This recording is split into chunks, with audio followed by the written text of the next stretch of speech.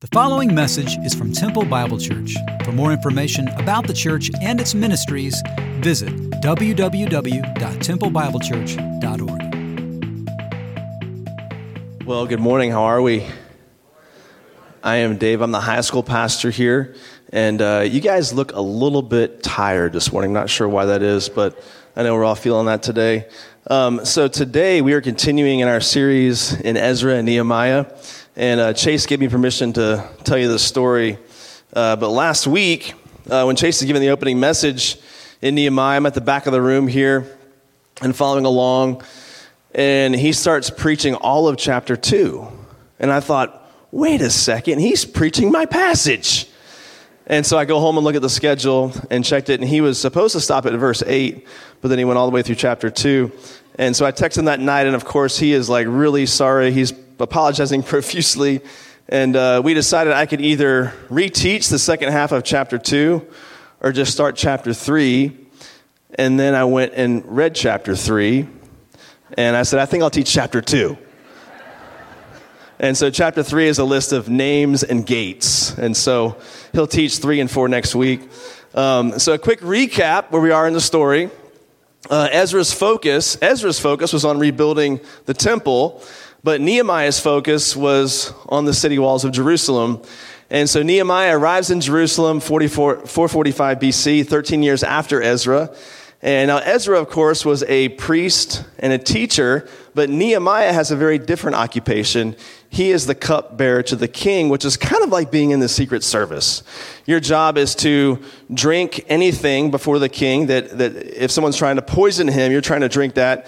And so really you have one job as cupbearer, and it's don't die. That's your job in life. And this is what his job was, Nehemiah's job. He was cupbearer to the king. And then later, of course, he becomes governor of Jerusalem. And we can learn a lot about leadership in the book of Nehemiah as we see his example. And so Nehemiah, he hears about Israel's destruction. He feels burdened for the Jewish people and for Jerusalem. And he asks the king, King Artaxerxes, can I go back and rebuild?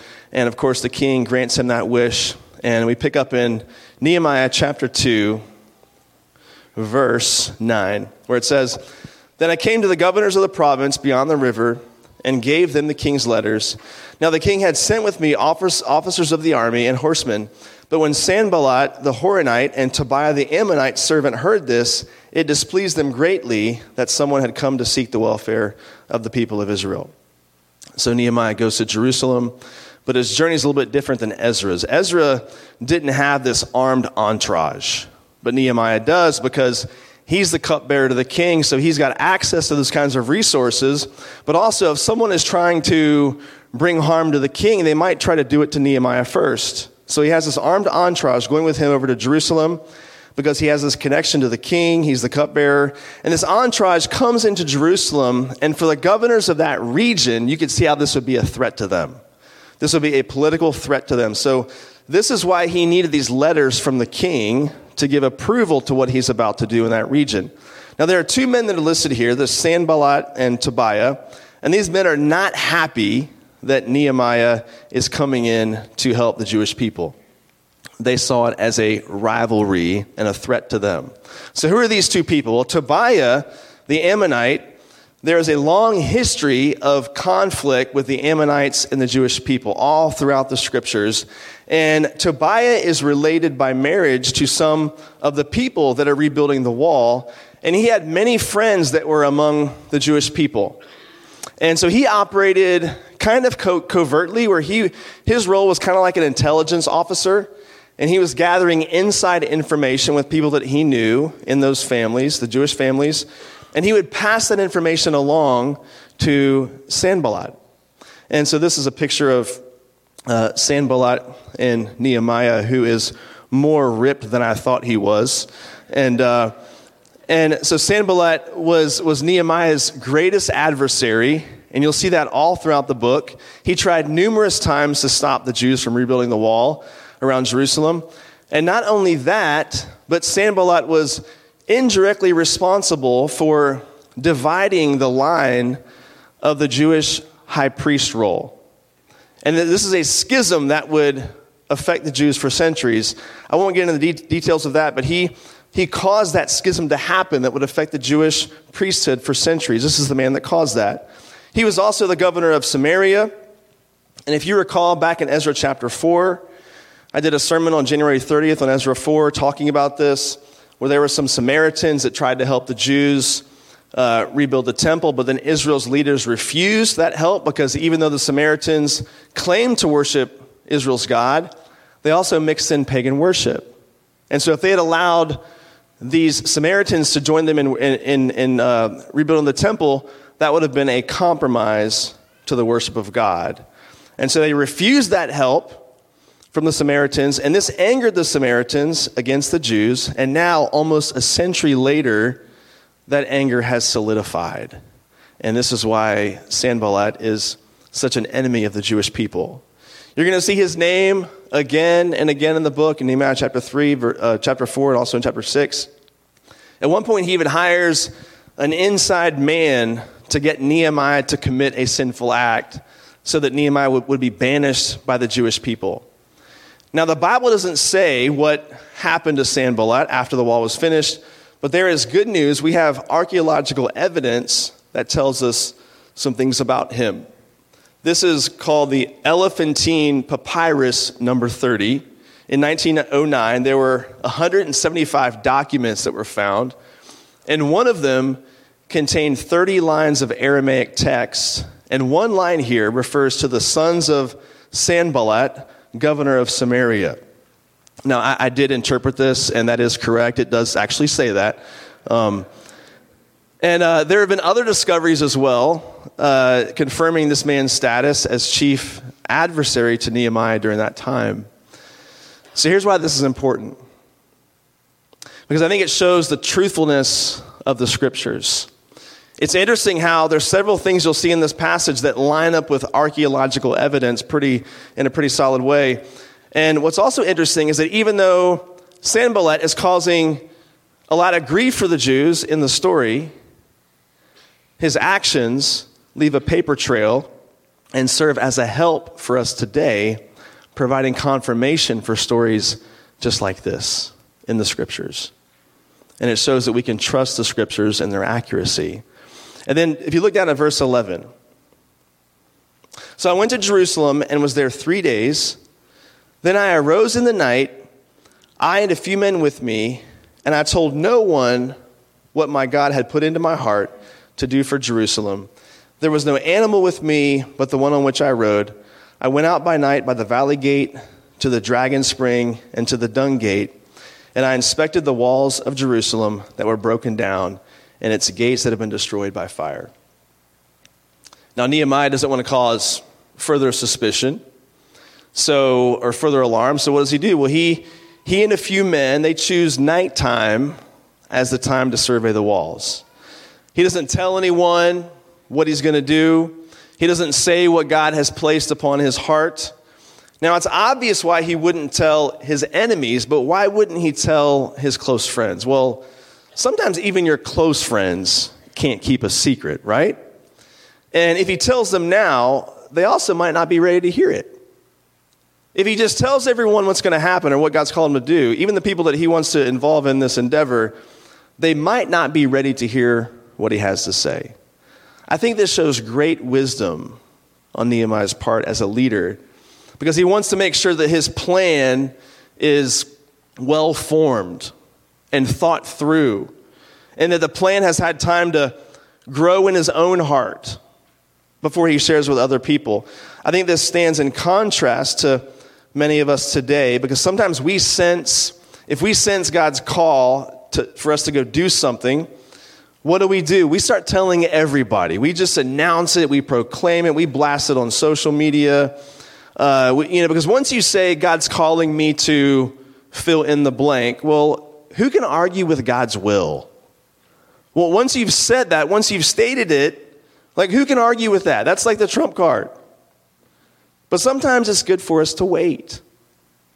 Sometimes it's good to let the vision, let whatever that thing is, that calling, formulate and grow inside our minds and hearts as God's leading us towards that, and not share it just right away, and let God do his work in the hearts of others, and then wait to share it when the time is right. And that's what Nehemiah, I think, is doing here. He's showing discernment and discretion as a leader before he shares this call with them. What's interesting is that Nehemiah actually heard from God, and he still chooses to wait. He still chooses to be quiet about it and just sit on it. And it says here that he takes one animal, because if there were a lot of animals walking around, that's going to be more noise, of course. And he's trying to go in secret. And so here's the path that he takes. Here's a map of Jerusalem. I tried to find one where you could read the words, but you probably can't read that there at the back. But this is a map of what it may have looked like at the time when he was surveying the city. And he surveys the southern section that you see here because Jerusalem was more vulnerable to the north. So it's assumed there's more damage already to the north. And so he's trying to see what might still be left intact. And that might be the southern section of the city. So he starts at the Valley Gate over to the left, the bottom left, and goes east towards the Dragon Spring, the Fountain Gate, and the King's Pool, probably located along the eastern side by the Kidron Valley. Now, the text mentions the Dung Gate. So what is that? Well, it's exactly what you think it is. And it wasn't just for that, but it was for all the city trash, and they would put everything there and burn it there outside the city. It's about 500 yards from the Valley Gate. And notice it's as far as possible from the Temple Mount, and hopefully it's downwind, right? If I were teaching high school students, I would spend a lot more time talking about the Dung Gate in this sermon, but I'll spare you of that. I want to give you a picture of what some of this looks like today. Here's a video of someone talking about the walls in Jerusalem, what this area, what it looks like today. In May, late May, myself, my wife, Courtney, Danny, and Sandy Cunningham will be leading a trip to Israel with about 35 people from here from TBC. And so we're going to get to see all this in person. I have not seen this yet in person, but looking forward to seeing it. But here's a video about the walls modern day.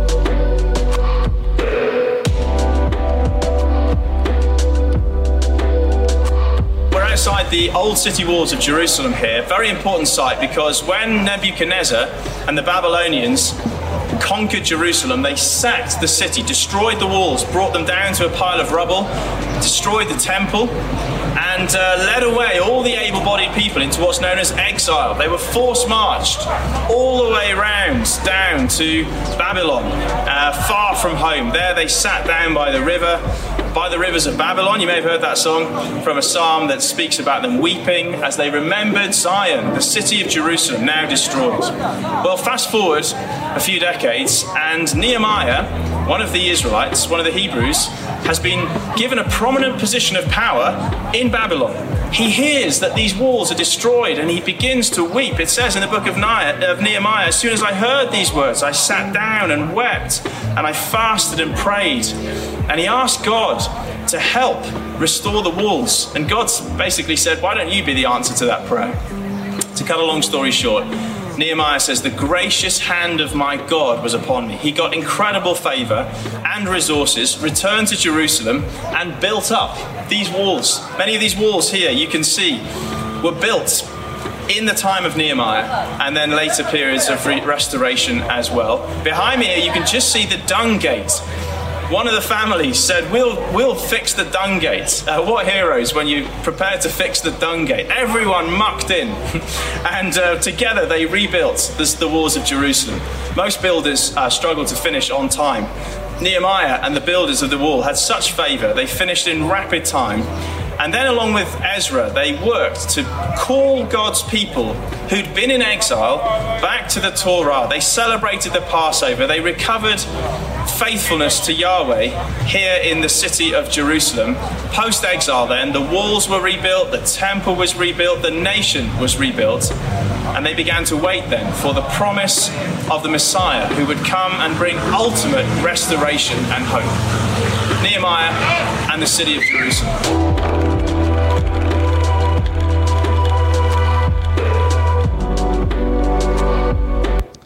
So you get a view of what some of these gates may have looked like, and they're smaller than you might think they would be. But one observation stands out, I think, in that video, that Nehemiah is praying about the city and its walls, and God allows him to go back and be the answer to that prayer. So he says, go back and rebuild. I think it's a great challenge for us. What is something that you're burdened for? What is something that you feel called by God to do? What is God stirring within you? Maybe he is asking you to go and do something or to take action in some way and actually be the answer to the prayer or the burden that you're feeling and sensing. Maybe he wants you to be the one that acts with that. But as we're going to see, it's never wise for us to act alone. So look at verse 14. Then I went onto the fountain gate into the king's pool, but there was no room for the animal that was under me to pass. Then I went up in the night by the valley and inspected the wall, and I turned back and entered the valley gate, and so returned. And the officials did not know where I had gone or what I was doing, and I had not yet told the Jews, the priests, the nobles, the officials, and the rest who were to do the work. Again, he keeps the plan a secret, even from those who are going to help him. And so at this point, we're not sure. He's not really sure who he can trust, so maybe he's keeping it a secret for that reason. No one knows what he's there to do. And so I think, again, he's showing the qualities of a wise leader, a discerning leader. He's holding back the information until the time is just right. And in verse 14, Nehemiah mentions an area in which there wasn't room for him to pass with his animal that he's riding on. This is believed to be a mound of rubble that was maybe caused by Nebuchadnezzar and his attack on the city from an earlier era. And this also is an area that was discovered by a British archaeologist, Kathleen Kenyon, in the early 60s. Once again, I think, showing that the scriptures can be trusted as we see how archaeological evidence lines up with what's in this story. And then in verse 17, then I said to them, wait a second, I'm sorry, I think I missed my slide here. Go back. Can you go back to 17 on the screen back there? In verse 17, can we go to that? Let me click back here. There we go. I think you clicked it, then I clicked it. All right, verse 17. Then I said to them, you see the trouble that we are in, how Jerusalem lies in ruins with its gates burned. Come, let us build the wall of Jerusalem, that we may no longer suffer derision. So now it's no longer a secret, and he finally says it out loud. He finally communicates the plan to the people that he's with. And so watch how he doesn't just lecture them about their ineptitude or complacency. We know that there was a remnant that was back there in Jerusalem, and there's a chance that they've grown complacent or apathetic. But Nehemiah doesn't come to them and lecture them about their complacency, but he includes himself in it. And he says things like we and us. This is just how he prayed back in chapter 1. He prayed this prayer where he includes himself with the people as he's praying for them. Again, so a good leader identifies with the people that they're leading. Sometimes we're tempted to put ourselves above those that we lead or on a pedestal. But Nehemiah doesn't do that. A good leader doesn't do that. A good leader includes themselves with the people that they're leading. I think Nehemiah does that here. But even though he doesn't place himself above them, he still sees the problem clearly. He still identifies the issue. Derek Kidner, he writes, sometimes it takes a stranger to see sharply what has been softened by familiarity. So what does that mean? Well, the people in Jerusalem, they may have become complacent towards this destruction, toward this rubble. It may have been, all this rubble, these broken down walls. That's just the way it is. That's how it's always been. Why change? It's fine. But then Nehemiah comes in with this new and fresh perspective from the outside. Sometimes we grow complacent to the debris that's around us, both physically and spiritually. Or we're too familiar with it, or we just accept it. But somebody comes in with some fresh eyes, some fresh vision, and they can quickly see what we should have seen all along. I think it can be true in our relationships, in the workplace, in organizations that we're leading, but it can also be true in our walks with Christ. Because whenever you and I surrender our lives to Christ, we receive the person of the Holy Spirit. He comes to indwell us and brings about conviction about sin. He points out the rubble, the debris. He shows where things are broken in our lives. Sometimes there are new believers that will say things like, following Christ is just much more difficult than I thought it was going to be. I'm more aware of my brokenness than I ever was before. And I'm not sure I like that. I had a student a few months ago pull me aside and say, hey, can we talk? And we met one Sunday morning. He said, I just feel like as I'm growing in my faith, I feel like I'm growing, but I feel like I just see my brokenness more and more and more. And I said to him, yes, that's going to happen when you're a believer. The Holy Spirit's going to point those things out in your life. But the good news is you get to lean further and further into the grace and mercy of Jesus. As you see that brokenness, you see your need more and more and more and more.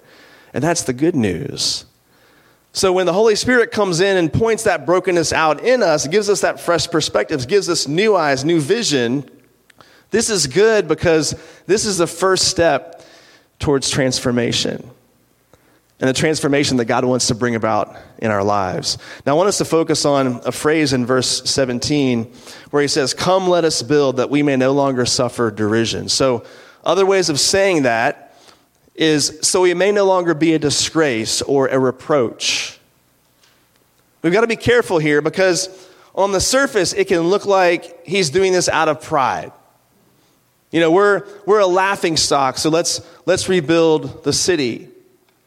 We're worried about how we look to the people, so let's make sure we can't be a laughingstock anymore. But I think when you look at the broad scope of the book of Nehemiah, you're going to see that it's God's name that he's most concerned about. God's name is at stake in Jerusalem. But Jerusalem has been turned into rubble, and I think today, God's name is no longer at stake in a city with walls and gates, but his name is at stake in the lives of his people who are the new temple of the Holy Spirit. His name is at stake as it relates to us and how we relate to people around us. Now listen, I know whenever we're mocked or scorned by those around us, we are tempted to make it about us. It's a slight against our pride sometimes. But I think you've got to keep this principle in mind, that believers should care more about God's name and reputation than their own. If we're mocked by outsiders, which is going to happen, the scriptures tell us that's going to happen, let's make sure it's for the right reasons.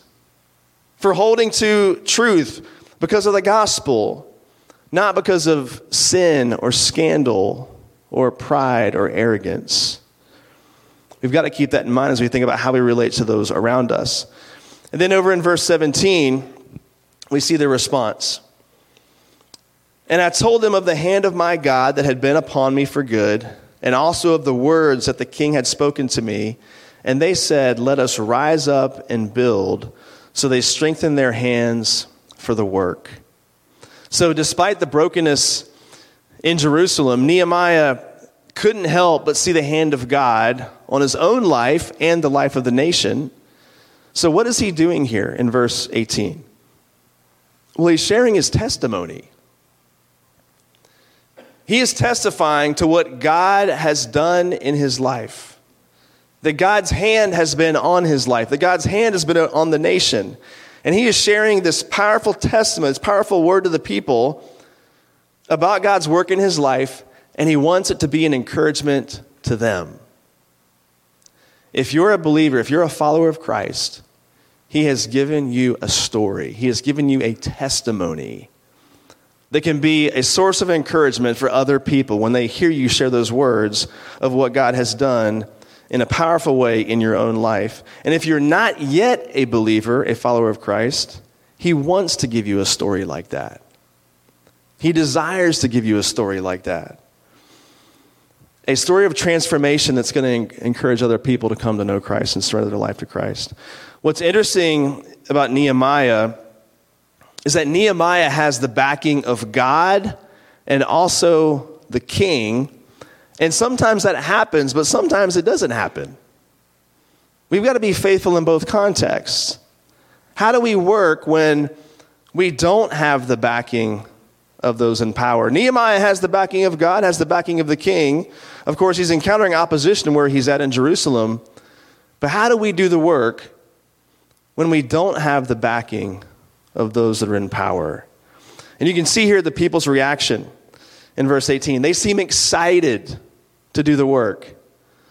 They seem to have caught the vision that he's trying to put before them.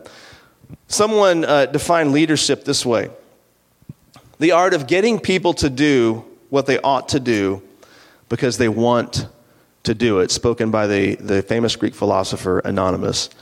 But it's the art of getting people to do what they ought to do because they want to do it. I think Nehemiah has led humbly in a way that people want to follow him. You see, leadership is not about position, but it's about influence. And Nehemiah uses that influence to lead these people towards God's mission. When you think about his job as a cupbearer, what does a cupbearer know about engineering? What does a cupbearer know about leadership? But what you see happen in the story is what God always seems to do throughout the scriptures is that he uses the least likely people in the least likely ways to accomplish his purposes. I can think of a lot of people with a better resume for building walls and for leading people. But this is who God chooses to do the work. And it's how he works throughout scriptures. It's how he works in our lives today as well. And then look down at verse 19. But when Sanballat the Horonite and Tobiah the Ammonite servant and Geshem the Arab heard of it, they jeered at us and despised us and said, "What is this thing that you are doing?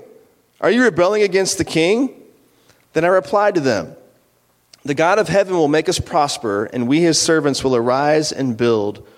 But you have no portion or right or claim in Jerusalem." So there it is again. There's the opposition. And Nehemiah has this confidence in God, and that confidence is infectious. You see, a godly leader isn't arrogant or prideful, but they're confident. Confidence isn't arrogance. And that confidence is contagious. It flows down to the people. I think a great example of that right now in our world is what we're seeing with President Zelensky in Ukraine. I mean, what an inspiration that man is. When a leader is committed to principles and has resolve in the face of opposition, it has a way of flowing down to the people. It becomes contagious when a leader approaches something like this. I think we see that here in Nehemiah. You know, we forget how dangerous this endeavor would have been. When you think of the book of Nehemiah, you think of, it's just about building a wall, and that's just kind of what the story's about. But it's so much more than that, because this is a really dangerous endeavor for them. You know, I don't want to steal someone else's passage, but Nehemiah chapter 4 says that they had to work with a tool in one hand and a weapon in the other hand. This is a tense book. These people are encountering strong opposition throughout this book. And these are people that could have been paralyzed by fear. But Nehemiah, this godly leader that God raises up, inspires them to take action through his confidence in the God that he served. The words of Oswald Chambers, he says, the remarkable thing about God is that when you fear God, you fear nothing else. Whereas if you do not fear God, you fear everything else. Nehemiah fears God, and he worships God. This is why he is unbending and unwavering, even in the face of strong opposition. This past week, Brandon Brewer, our global outreach pastor, shared a story with me. I want to share it with you. It's about a man named John Gibson Patton. He was born in Scotland, and raised there, and he becomes a believer, a follower of Christ, and he goes as a missionary to the New Hebrides Islands east of Australia. And only cannibals lived there on those islands. And others who had gone there to share the gospel had been killed. And when he was there, he had many close calls with death. And there was one night, one of the chiefs had become a Christian and became his informant and told him, hey, the men are going to come kill you tonight, but I want you to climb up this chestnut tree and stay in the tree all night while they're trying to find you, to hide. And so you might think this ordeal of being up in this tree this night was something that he would never want to relive ever again. But here's what he writes about this experience in his autobiography. He writes this: I climbed into the tree and was left there alone in the bush. The hours I spent there live all before me as if it were but of yesterday. And I heard the frequent discharging of muskets and the yells of the men who wanted to kill me. Yet I sat there among the branches, as safe as in the arms of Jesus. Never in all my sorrows did my Lord draw nearer to me and speak more soothingly in my soul than when the moonlight flickered among those chestnut leaves and the night air played on my throbbing brow as I told all my heart to Jesus. Alone, yet not alone. If it be to glorify my God, I will not grudge to spend many nights alone in such a tree, to feel again my Savior's spiritual presence, to enjoy his consoling fellowship. So it's in this moment, up in this tree, experiencing this great opposition coming against him, where he sensed Christ's presence the most. Later on, he would develop the New Hebrides alphabet. He would translate that into the Bible so they could read it. By ministry's end, 25 of 30 islands had a mission house on the island. He went there in 1858, and there were no Christians, only cannibals. When he died in 1907, they were almost all Christians in that region. In the face of great opposition, he helped build God's kingdom. Because the people of God are supposed to be a people who build. We're built for that. And in an age where many people are deconstructing, you hear that word a lot, deconstruction or deconstructing the faith. And sometimes that can be a positive thing if someone is deconstructing false theology or flawed ways of seeing God that's not biblical. Some deconstruction can be a good and healthy thing. But sometimes people use that word or say they're deconstructing their faith to say, I don't have a faith anymore. Or I just see the whole thing as garbage. And so that is happening, I think, today in our culture. There's deconstructing the faith. There is people tearing down the church or cowering in fear when there's opposition. But the people of God are people who build. Now, again, it doesn't mean we're not honest about the rubble or the brokenness that we can find sometimes, but tearing down is easy. Destruction is the easy work. Being the cynic or being the skeptic, that's the easy stuff. But building is the work. So are we the kind of people that God wants us to be as he's called us to build? Here's a few questions that Warren Wiersbe asked in relation to this passage. Do we have a burden in our hearts for the work that God has called us to do? If you and I just venture off and just start doing the work and it's not coming from a passion that's been placed in our hearts, it's not going to last. It's not going to sustain. Are we willing to sacrifice to see his will accomplished? Anything that's worth doing is going to require us to sacrifice to see that come about. Do we motivate based on what God is doing or simply based on what we want and what our preferences are? Do we put our own hands to the work? Do we put our own hands to the work? Do we get our hands dirty? Put ourselves into the work, put ourselves out there as we do that. And then lastly, are we cooperating in any way with the enemy and weakening the work? This last question I found very convicting as I thought about this. Is there any way in which you are cooperating with the enemy and weakening the work that God wants to do in us and through us? 1 Corinthians 15, Paul writes, "Therefore, my beloved brothers, be steadfast, immovable, always abounding in the work of the Lord, knowing that in the Lord your labor is not in vain." We're now going to enter a time of communion, and we do this for two reasons. Number one, because Jesus told his disciples to do this as an act of remembrance, but also as an act of proclaiming his death until he returns. So John chapter 6, Jesus says, "Truly, truly, I say to you, whoever believes has eternal life. I am the bread of life. Your fathers ate the manna in the wilderness, and they died. This is the bread that comes down from heaven, so that one may eat of it and not die. I am the living bread that came down from heaven.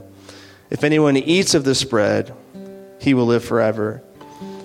And the bread that I will give for the life of the world is my flesh." On the night that he was arrested, Jesus is in the upper room with his disciples, sharing a meal with them. And in the Gospel of Luke, we read, "And he took the bread, and when he had given thanks, he broke it and gave it to them, saying, 'This is my body, which is given for you. Do this in remembrance of me.'"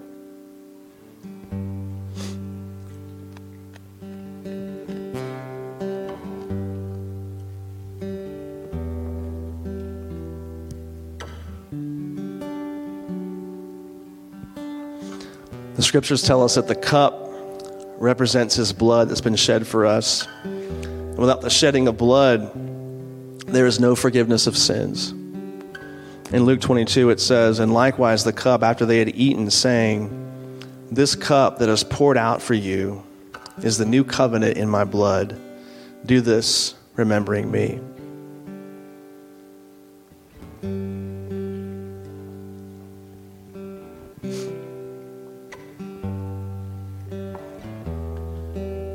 Father, we praise you. We thank you that as we look at the story of Nehemiah, someone who was a cupbearer to the king, someone who stood in the gap between the king and possible death, that's what you do for us. You stand in the gap for us. And God, you took the cup of God's wrath and you drank it on our behalf and in our place. God, we praise you for that. We thank you for offering us eternal life if we'll receive it. Offering us surrender if we'll take it, if we'll receive it. And God, I pray that you help us to live from that place, that reality of your mercy and grace shown to us in the cross and through your blood and your broken body. We would allow that reality, that truth, to help us build your kingdom. We pray this in your name. Amen.